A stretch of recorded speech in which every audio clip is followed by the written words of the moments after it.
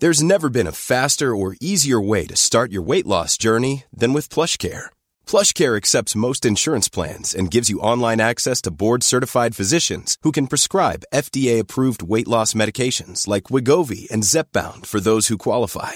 Take charge of your health and speak with a board-certified physician about a weight loss plan that's right for you. Get started today at plushcare.com/weightloss. That's plushcare.com/weightloss. plushcare.com/weightloss. There's never been a faster or easier way to start your weight loss journey than with PlushCare. PlushCare accepts most insurance plans and gives you online access to board-certified physicians who can prescribe FDA-approved weight loss medications like Wegovy and Zepbound for those who qualify. Take charge of your health and speak with a board-certified physician about a weight loss plan that's right for you. Get started today at plushcare.com/weightloss. That's plushcare.com/weightloss. plushcare.com/weightloss.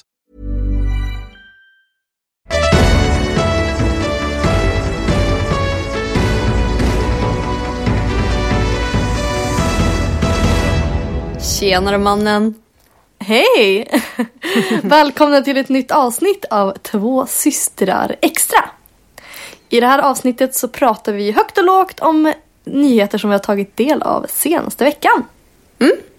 Har du uppfattat någonting spännande på slutet? Nej, men i förra veckan så tog vi upp mannen som har suttit inlåst. Och det har kommit lite nya uppgifter. Ja, han var ju inte inlåst. Nej, han hade ju fri tillgång till att röra sig hur han ville egentligen. Ja, och för jag tänkte faktiskt på det när jag läste om när hans syster, som det visade sig vara, hade gått till lägenheten, så hade ju dörren varit olåst. Och så, det är svårt att hålla någon fången om det är öppen dörr, tänkte jag spontant. Jo, men nu ligger det ju mycket mer i det än så. Det är ju fortfarande fruktansvärt. Ja, verkligen. Men mamman kunde ju då inte hållas för någonting. Nej. Eftersom att han hölls ju inte inlåst. Nej. Och sen har det också kommit uppgifter om att han låg på pappan, enligt mamman då. Det har jag missat. Ja, att det var hans järnhand de har levt efter liksom. Både mamman och sonen. Men hon sa ju att hon är medveten om att de behöver hjälp och att hon försökt sträcka ut en hand förut till myndigheter. Men det här fallet kommer förhoppningsvis... jag hoppas ju att de kommer få den hjälp de behöver nu. Ja, men verkligen. Så jag ville bara rätta till lite av det som vi sa. För nu har det kommit nya uppgifter. Ja. Men, på tal om någonting helt annat. Har du sett På Så mycket bättre? Så jävla bra. Alltså hur jävla bra är inte den här säsongen? Nej men alltså det är helt fantastiskt. Det har varit så grymma personer med. Jag har ju fått en ny favorit. Är det Helene? Ja men hon är ju, herregud vilken kvinna. Alltså jag var så fördomsfull. Jag bara, men vem är den här gamla tanten som ska in då? Alltså jag visste inte vem det var, jag hörde bara på namnet. Nej alltså hon är så classy. Nej men alltså, hur kan man ge så bra intryck? Nej men hon är så lyxig, så snälla ögon, så uppstyr, typ allt som jag vill vara när jag kommer till hennes ålder. Ja, nej men hon var så himla, hon kände så himla genuin och mysig. Nej men helt, en fantastisk kvinna. Ja, vilken energi. Ja, jag sa det till min kille. Jag bara, hon ser så jävla så här fräsch. Du vet, hon så här har mognat som ett fint vin. Och du vet, hon såg bara så här varje hårstrå. Alltså hon kände som så... Alltså hon hade liksom inte gett upp, om du fattar vad jag menar. Alltså jag har ju gett upp så mycket mer än vad Helena gett upp. jag blev så inspirerad av henne att jag googlade så här enkla sätt att göra en snygg tofs efteråt. Ja, gud. Du är lite mer på det yttre, jag är lite mer på det inre så att säga. Nej men alltså hennes ögon, de var så snälla. Det var helt sjukt. Jag blev verkligen så här fangirl av henne. Ja men typ förtrollad. Men och sen så har vi ju då New Kid Alexander. Ja, han har ju levererat. Alltså, wow, han har levererat. Det var, så, för när Benjamin Ingrosso skulle lämna så kände jag bara nej. Alltså vem ska fylla de här skorna? Och nu säger jag inte att han gör det. Men det är liksom lite så här. Han tog liksom över hans plats i gänget. Ja men de är att lita på. Ja. Alltså det levereras. Men kan vi snälla prata om Anna Diaz? Nej men alltså också vilken stjärna. Ja, och helt genomgod människa. Ja, så himla mysig. Nej, det är så himla fint gäng i år tycker jag. Ja, jag håller det är så med. mysiga själar. Ja, verkligen. Nej men alltså när Alexander uppträder med Du måste finnas. Ja. Alltså när de spelar introt. Alltså vet du vad, alltså det såg helt stageat ut. Alltså när de filmar Helens reaktion. Alltså, men alltså det var helt magiskt. Ja, så fin låt också. Ja, nej alltså gud vad grymma. Eloge till alla. Men det är samma med Idol. Alltså det är också levererat i år. Sen blev ju jag jätteledsen. Fan, vilken jävla flopp. Vad menar du? Ja men alltså, de sitter ju ändå så här. Nej, men alltså tillbakablicken och bara det här, jag ser dig i Globen på finalen. Du vet, ja, du menar så. Och så bara, Globen, de byggde liksom paddelbanor där redan för ett halvår sedan. Alltså. Ja, men man får ju drömma. Ja. Nej, men kanske inte jättekul final för de som kom till finalen. Nej.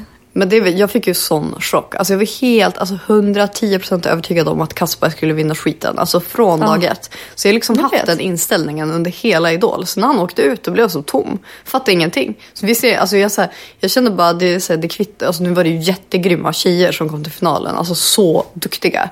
Men jag var så inställd på att det skulle vara han som skulle gå som vinnare. Så att jag blev så här lite mentalt slut typ. Ja, men jag tyckte typ att det var nice. Ja, men kanske. Det blev lite mindre för alla var vinnare. Ja, och alla var vinnare på sitt sätt liksom. Men och den här säsongen så har det typ känts som att folk så här, inte bryr sig så mycket om ifall de vinner eller inte. Alltså de bryr sig mer om själva medverkan. Ja, men att bara få uttrycka sig. Ja, och så här, att folk ska få upp ögonen för en och öppna dörrar till möjligheter inom musik, vilket är asbra. Ja. Ja, gud. Nej, alltså magiskt år. Det blir som så extra roligt att följa tv-program under dessa tider. Men på tal om tv-program. Alltså det är typ de enda punkterna jag har. Ja, jag ska vara helt ärlig. Ja. Melodifestivalen. Ja. De har ju gått ut med sitt startfält. Ja, jag har inte riktigt kollat det. Alltså, wow. Alltså, jag är så taggad. Är det sant? Är det bra personer? Alltså, oj, det är inte meningen att låta så överraskad. Alltså, det är nostalgi på hög nivå. Okej, men namedroppa lite då. Alltså, Danny Saucedo. Anton Edvald. Erik Sade. Oj, alltså hela boyband-eliten. Ja, ja. Och sen har vi Tusse. Från som hade Idol. Kadiato. Och hon är man ju längtat till att se efter. Ja, alltså se mer. Ja. Nu snöade jag in mig helt på boybanden här. Jag är ju lite så här flickidol-fan. Jag har ju sånt hjärta. Ja, du är det på lite där, alltså du börjar bli lite för gammal för det faktiskt.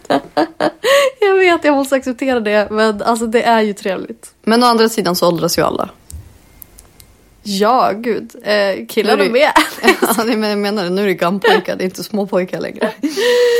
Ja, nej, men gud vad spännande. Men det känns som att eftersom att det har varit ett väldigt tufft år för artister så är det nog ganska många mer som är positiva till sånt som de alltså, tidigare kanske hade tackat nej till.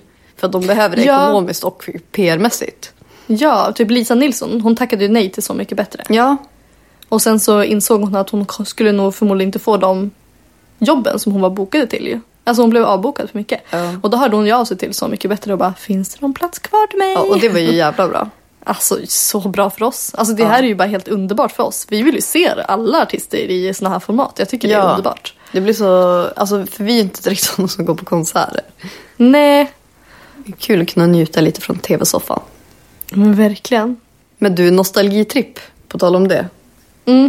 De ska ju nu ta bort IKEA-katalogen. Ja.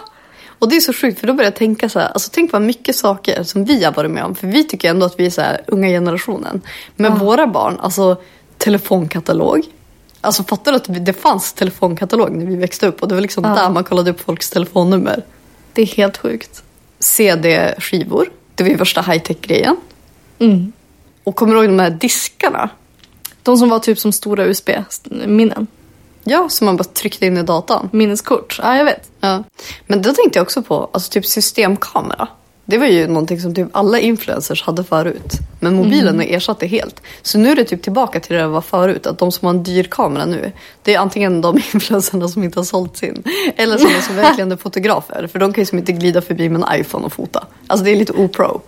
Ja, men jag skulle ändå säga att det går... Men alltså folk börjar ju använda såna här polaroidkameror. Eller nej, såna här filmkameror med film. Analogkameror. Analog? Ja, det går i cirklar. Men jag tycker det jag reflekterade, det var så sjukt att nu är ju som vi den generationen som har varit med om saker som våra barn inte kommer en aning om. Jag vet, det är så sjukt. Ja.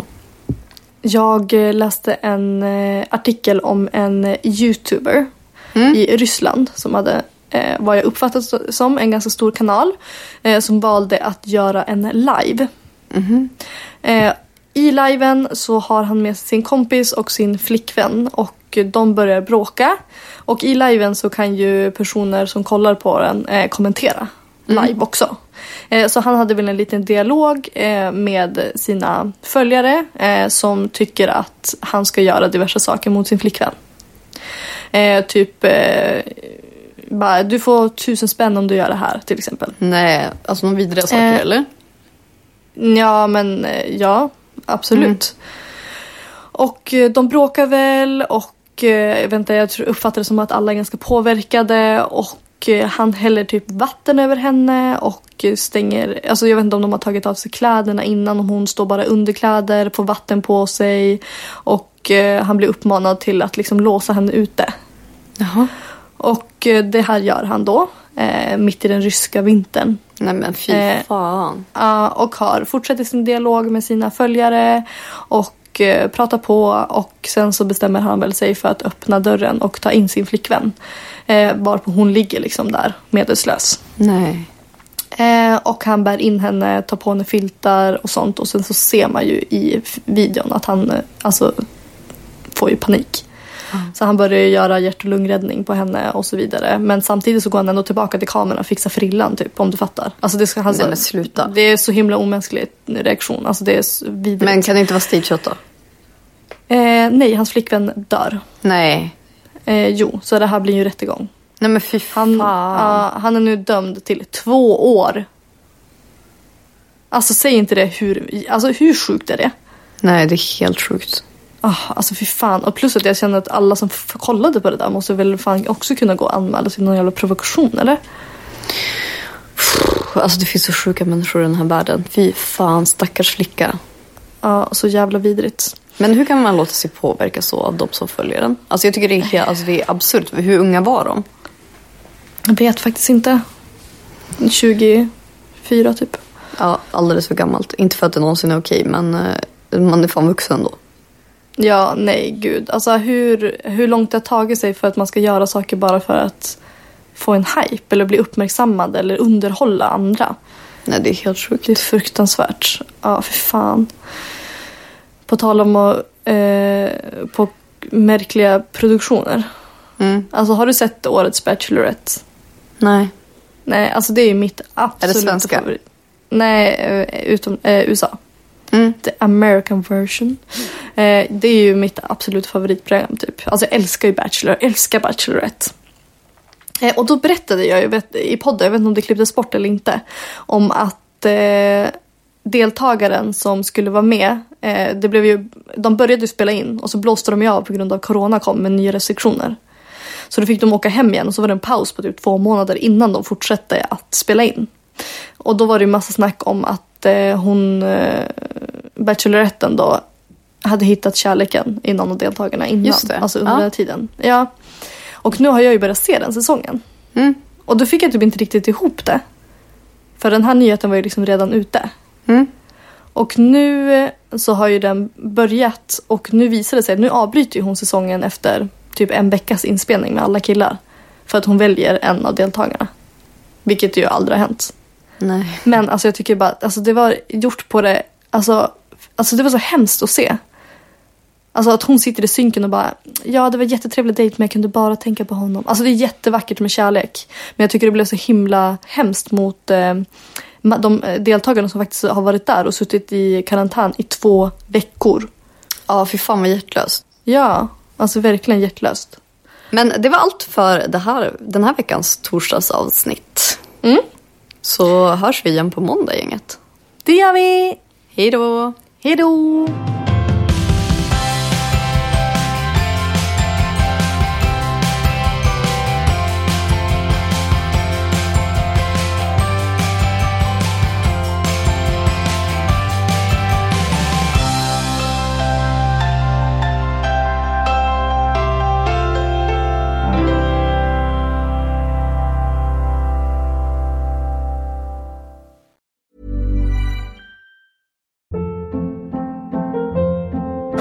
Hold up. What was that? Boring. No flavor. That was as bad as those leftovers you ate all week. Keke Palmer here, and it's time to say hello to something fresh and guilt-free. Hello Fresh. Jazz up dinner with pecan-crusted chicken or garlic butter shrimp scampi. Now that's music to my mouth. Hello Fresh. Let's get this dinner party started. Discover all the delicious possibilities at hellofresh.com.